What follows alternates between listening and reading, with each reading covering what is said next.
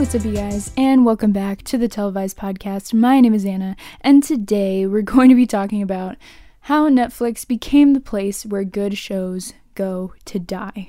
This is another one of those kind of heavily scripted episodes, so I do hope you enjoy. It's a little bit shorter than usual. I hope that's okay, but yeah, let's go. At this point, Netflix has become the staple for online streaming. Whether that is movies, TV shows, original content, stuff from other channels, Netflix has it all. Netflix was also the first to have original content on their platform exclusively online. With the rise of Orange is the New Black and House of Cards, the reputation of Netflix and their prestigious originals preceded them. Over the past couple of years, there's been a huge trend happening on the platform. Netflix is buying and producing more original content than ever before. Because of this, every month or so, I'll get a notification on my phone from Netflix saying they're adding 50 plus new titles coming soon. If you're privy to these notifications, you'll notice that only certain shows get mentioned by name in them, and these types of shows follow another trend happening on the platform. If your show or movie isn't one of their blockbuster pieces of content, you're on your own. This episode will take a deep dive into how Netflix operates now, which content they push and which content they cancel, and how people are starting to get fed up. First of all, let's start with how Netflix operates. To know how they truly work now, we have to go back to the beginning. Netflix originally was a service that would send you DVDs in the mail with a monthly allowance of how many you could request for your subscription. Everyone remembers those commercials with the beaver, right? Oh, hello. I'd like to tell you about Netflix. Anyway, after that, Netflix became an online streaming platform, pretty much being the first of its kind. They were the first to syndicate so many shows into one convenient place, and people took notice. Netflix saw huge subscriber increases from 2007 to 2013, which would be their first 6 years of having streaming available online. In 2013, Netflix released House of Cards and then Orange is the New Black. Netflix had 44 million subscribers by the end of 2013. By April of 2014, they'd already jumped to 50 million. The success of these shows was absolutely undeniable. Everyone and their mother was talking about Orange is the New Black and House of Cards, especially because people weren't used to having premium content so readily available to them at such a low price and bundled with all their other favorite shows from cable networks and broadcast. Back then in 2013, Netflix had only a few original shows coming out a year. Now, Netflix releases multiple new scripted series every single month. Last year, in 2019, Netflix put out almost 400 original shows and movies onto their platform. To put that into perspective a bit, the entire television industry as a whole put out 290 original shows in 2005. Netflix has become a machine when it comes to content. They churn out and buy as much as they can and hope something sticks. At least, that's what it may seem like on the surface. In reality, Netflix, while releasing these 400 original shows and movies, a number that will probably be even higher by the end of this year, picks out a select few they want to succeed. There's a method for which shows you see advertised and which ones you don't. There's a reason for the shows seemingly lost in the sea of releases. There's a true craft behind letting certain content succeed while letting the rest fail. It's Netflix's new model, and it's one that has many fans, artists, and creators extremely angry. Lately, you may have been getting a lot of ads for Netflix's original show, The Crown, which has been a Netflix staple about the royal family for the past few years. Lately, you may have seen ads for Hillbilly Elegy, a movie Netflix is debuting later this month, starring Amy Adams and directed by Ron Howard. When The Umbrella Academy Season 2 premiered, there was no escaping the onslaught of ads about that show. When you think about it, there seems to be a big Netflix blockbuster for every month of the year, each month having one movie and one show they push endlessly. It seems that they pick their big thing and then decide to put all their marketing budget for the month towards that, letting the other originals they're putting out that month get swallowed whole by the massive back catalog of content on the platform. This episode was inspired by the last straw that the cancellation of Teenage Bounty Hunters felt like. So let's talk about the month of August. For August, Netflix's big blockbuster show was Lucifer. Lucifer was a show they saved from a cancellation by Fox in 2018 and has been a really popular addition to their already stacked lineup of original content. Netflix heavily promoted Lucifer leading up to their August 21st release date with a huge trailer drop, which currently has over 12 million views on YouTube, fully loaded in a tweet with custom hashtag emojis of Lucifer himself. This massive rollout for Lucifer didn't leave much room for anything else that got dropped on the platform at the time, which included Teenage Bounty Hunters, dropping on August 14th with very little noise. In fact, I didn't even hear about the show until September, a month after the actual release, and that was only from fans on Twitter trying to spread the word about it. This is where Netflix absolutely fails its originals that aren't these huge blockbusters. Despite having relatively no promotion, Teenage Bounty Hunters managed to stay in the top 10 of Netflix for the first 21 days and managed to hold its own against heavy hitters like The Office with comparable streaming hours. But just imagine if Netflix had given it even just a little bit of a chance. It could have been huge, especially among audiences who love the other Netflix original hit, Sex Education. Coincidentally, Sex Education was one of Netflix's big blockbuster shows, releasing in January of this year. With huge names like Gillian Anderson and Asa Butterfield, it's no mystery why the show got the star treatment from Netflix. That seems to be the pattern here. Big budget programs, whether it be movies or shows, featuring at least one big name actor, which then leads to huge social media pushes and ad campaigns. Shows like Teenage Bounty Hunters, with a vast majority of their cast being newcomers or just less established than the likes of Henry Cavill and Gillian Anderson, are left to fend for themselves, even though they're the types of shows that desperately need the promotion. Second seasons of shows like Sex Education and Umbrella Academy would do well no matter what, with word of mouth spreading on those shows like wildfire on social media. And the highly anticipated 5th season of Lucifer surely didn't need as much push as it got, with a passionate and dedicated fan base to keep it trending at number 1 for sure. I'm not saying that they don't deserve the promotion or that they don't need any at all, but these names are so established that they become household at this point. They genuinely don't need a heavy-handed push because everyone is already paying attention. But for a brand new show like Teenage Bounty Hunters, people aren't looking out for it. I know I'm focusing a lot on Teenage Bounty Hunters, but this isn't the only show that's been absolutely lost in the Netflix shuffle, and it certainly won't be the last. In 2019, a show called Soundtrack got dropped on Netflix as a new original. The showrunner, Joshua Safran, who is best known for Gossip Girl and Quantico, tweeted after the show got canceled that he, quote, personally feels like it never came out, and said that it, quote, all but disappeared on Netflix after release. It's not fair for Netflix to decide before a show can even drop whether it will be successful or not. It's not fair to the showrunners who take chances on Netflix with their concepts when there are so many other services out there looking for more content than ever before. The canceling of Teenage Bounty Hunters came on the same day that Netflix announced Glow would not be returning either, despite getting renewed for a 4th and final season. Netflix decided that due to COVID and restrictions and regulations, it wouldn't be worth it to continue with the final season, despite The Witcher currently being in production, as well as many other Netflix smash hits. The wave of cancellations seems to hit a specific type of program. It's not only the smaller shows that are generally in danger of getting the axe, but there seems to be a pattern of Netflix canceling specifically women or LGBT-friendly/centered content. The sacrifices that have been made due to COVID so far have been Glow, The Society, and Chilling Adventures of Sabrina, all shows who heavily feature the stories of women and LGBT people. Shows like The Witcher, which is led by a man and features no LGBT representation, and movies like The Kissing Booth and After, which are heterosexual wet dream movies, have not been touched, and they won't be. Because those stories are the kinds that Netflix clearly values. The stories of Sabrina Spellman, the women of Glow, the Wesley twins, and so many others just aren't what they want to make content of, apparently, and it's extremely discouraging.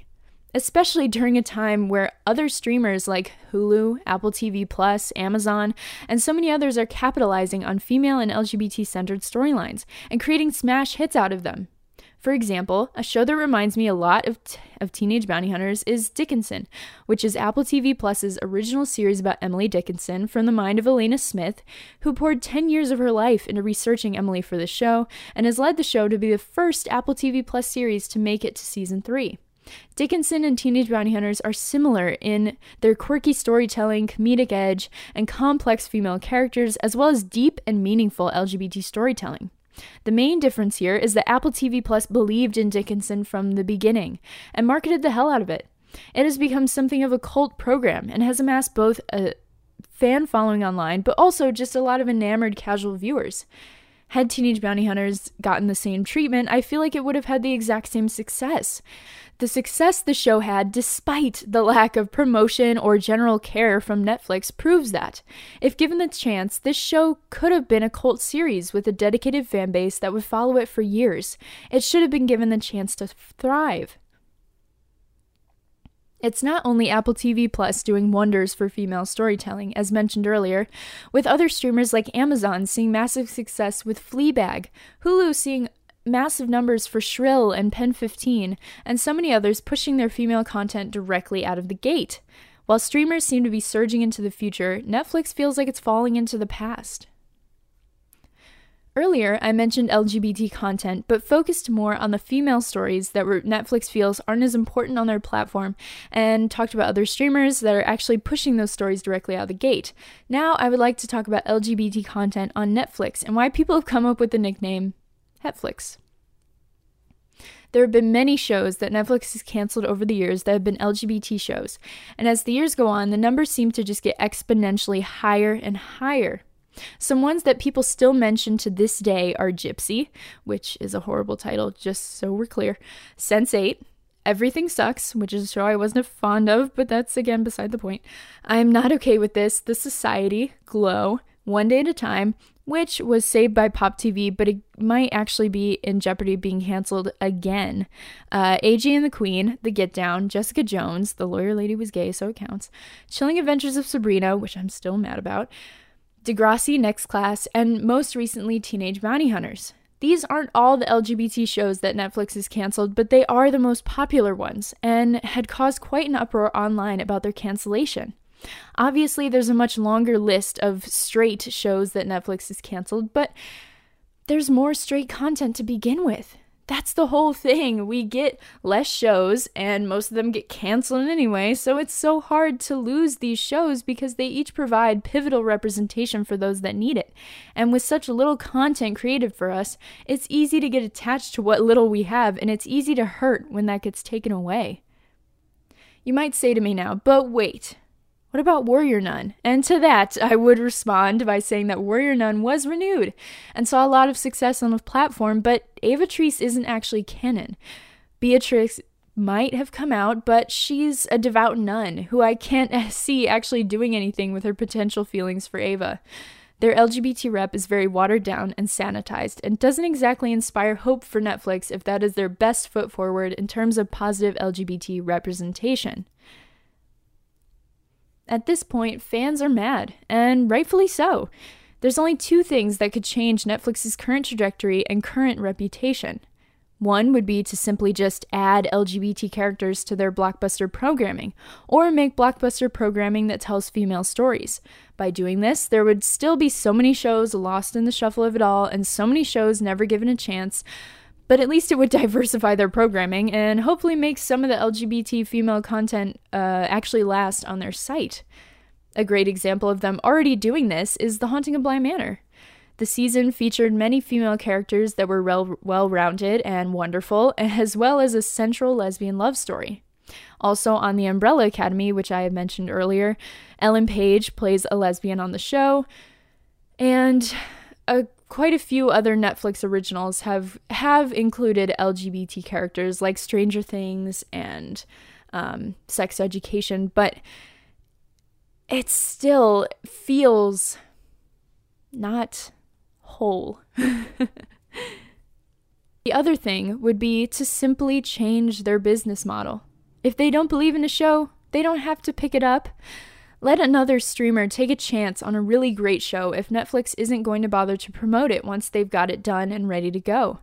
Simply release less content. There's no way anyone would ever be able to watch everything Netflix has to offer, especially in their originals category, which has gotten incredibly bloated since it first began in 2013. And it is simply harmful to certain shows to get shoved to the back of that list when they deserve better than that. I once saw someone say online that Netflix treats first seasons how regular networks treat pilots. With a television pilot, they normally film that first episode, it gets sent to the network, someone like CBS or ABC, and the network then decides based on that episode whether to pick it up or not.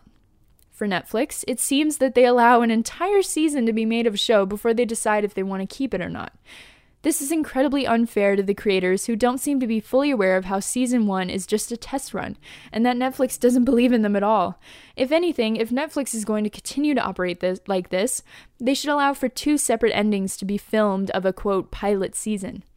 That way, if they watch through the whole season and decide they don't believe in it, or they don't like it, then they could just tack on the wrapped up ending and call it a limited series. If they find that it's something they want to invest in for years to come, then they can air it with the ending with the cliffhanger. Or just offer to make limited series in the first place.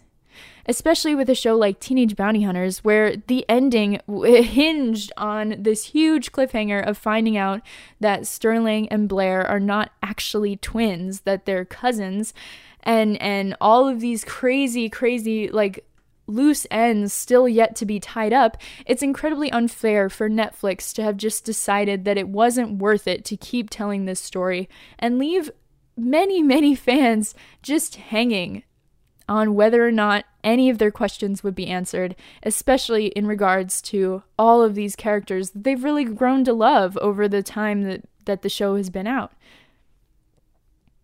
Either way, something fundamentally at Netflix has to change. Audiences won't stand for it.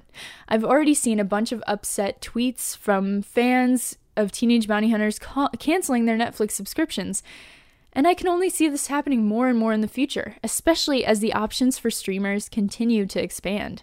Why would LGBT and female fans who want to see their stories told subscribe to a streamer that doesn't give them the time of day? They would rather take their money elsewhere, Prime, Apple TV+, Hulu, etc., than waste it on a streamer that is only going to push their one big show and one big movie every month. The same thing goes for LGBT and female creators too. You burn these bridges by spitting in the faces of people who worked hard on incredible TV shows only to be thrown to the wolves, and you're gonna see the consequences. Maddie Phillips, Devin Hales, and Angelica Fellini, all part of the TBH cast, have already been online shading Netflix, with Hales even saying that the show is probably being talked about more in cancellation than it ever was after release.